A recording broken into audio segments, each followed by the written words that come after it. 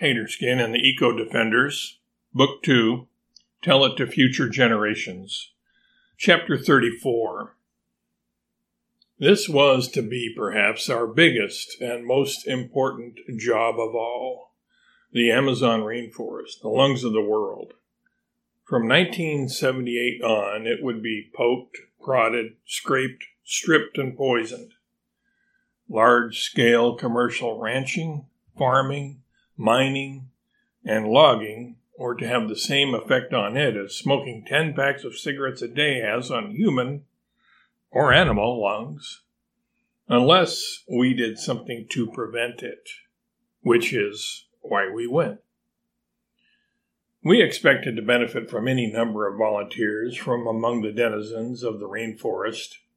There are at least trillions, if not quadrillions, or even a quintillion robust and powerful animals native to the region, from jaguars and ocelots to anacondas and boas, to caimans and crocodiles, to howler monkeys, to giant otters and armadillos and anteaters and centipedes.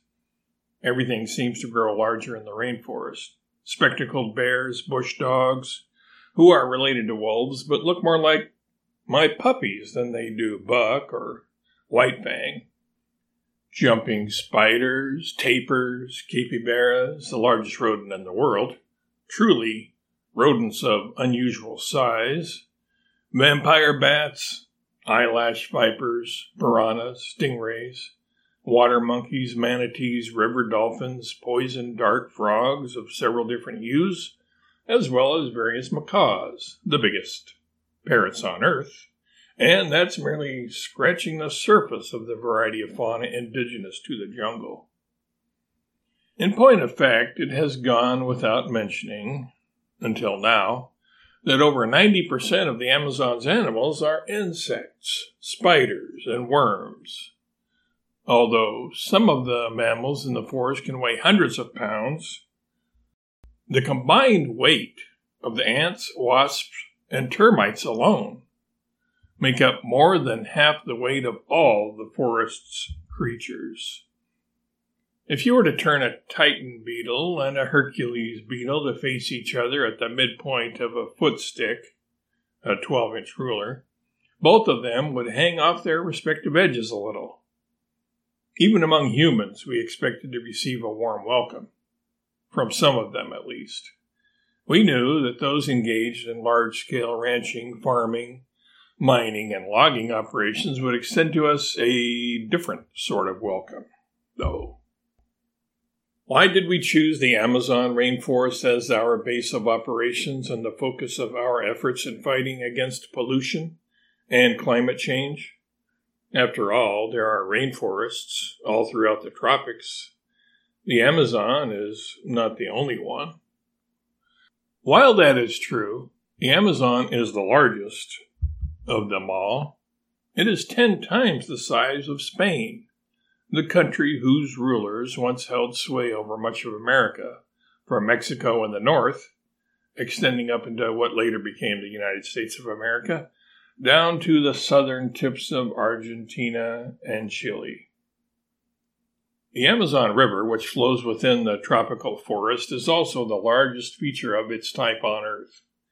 As mentioned already, one of the islands at the mouth of the river, namely Marho, is about the size of Switzerland.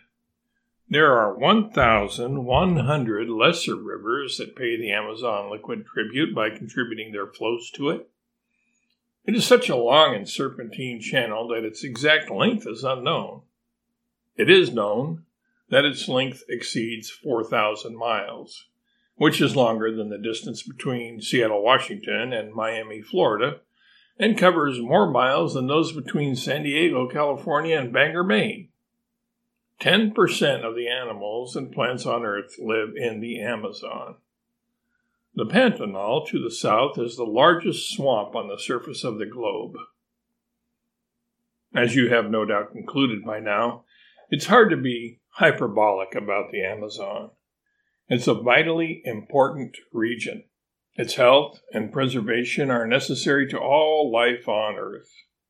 It is itself a composite life form. The Amazon. The eco-defenders will stop at nothing to protect it from those who would scrape it and rape it, burn it and churn it, pollute it and dilute it, just to fill their pockets with oodles of boodle. Why is deforestation in particular such a bad thing? For one thing, it leaves nowhere for the wildlife to live. So the animals we recruit into our fold will be literally fighting for their families and their homes. With the importance of our task motivating us and impelling us forward, we landed on the Amazon River, making a literal splash on our arrival. We hid our JNGFs in the vegetation on one of the many islands of the Anavilhanas archipelago.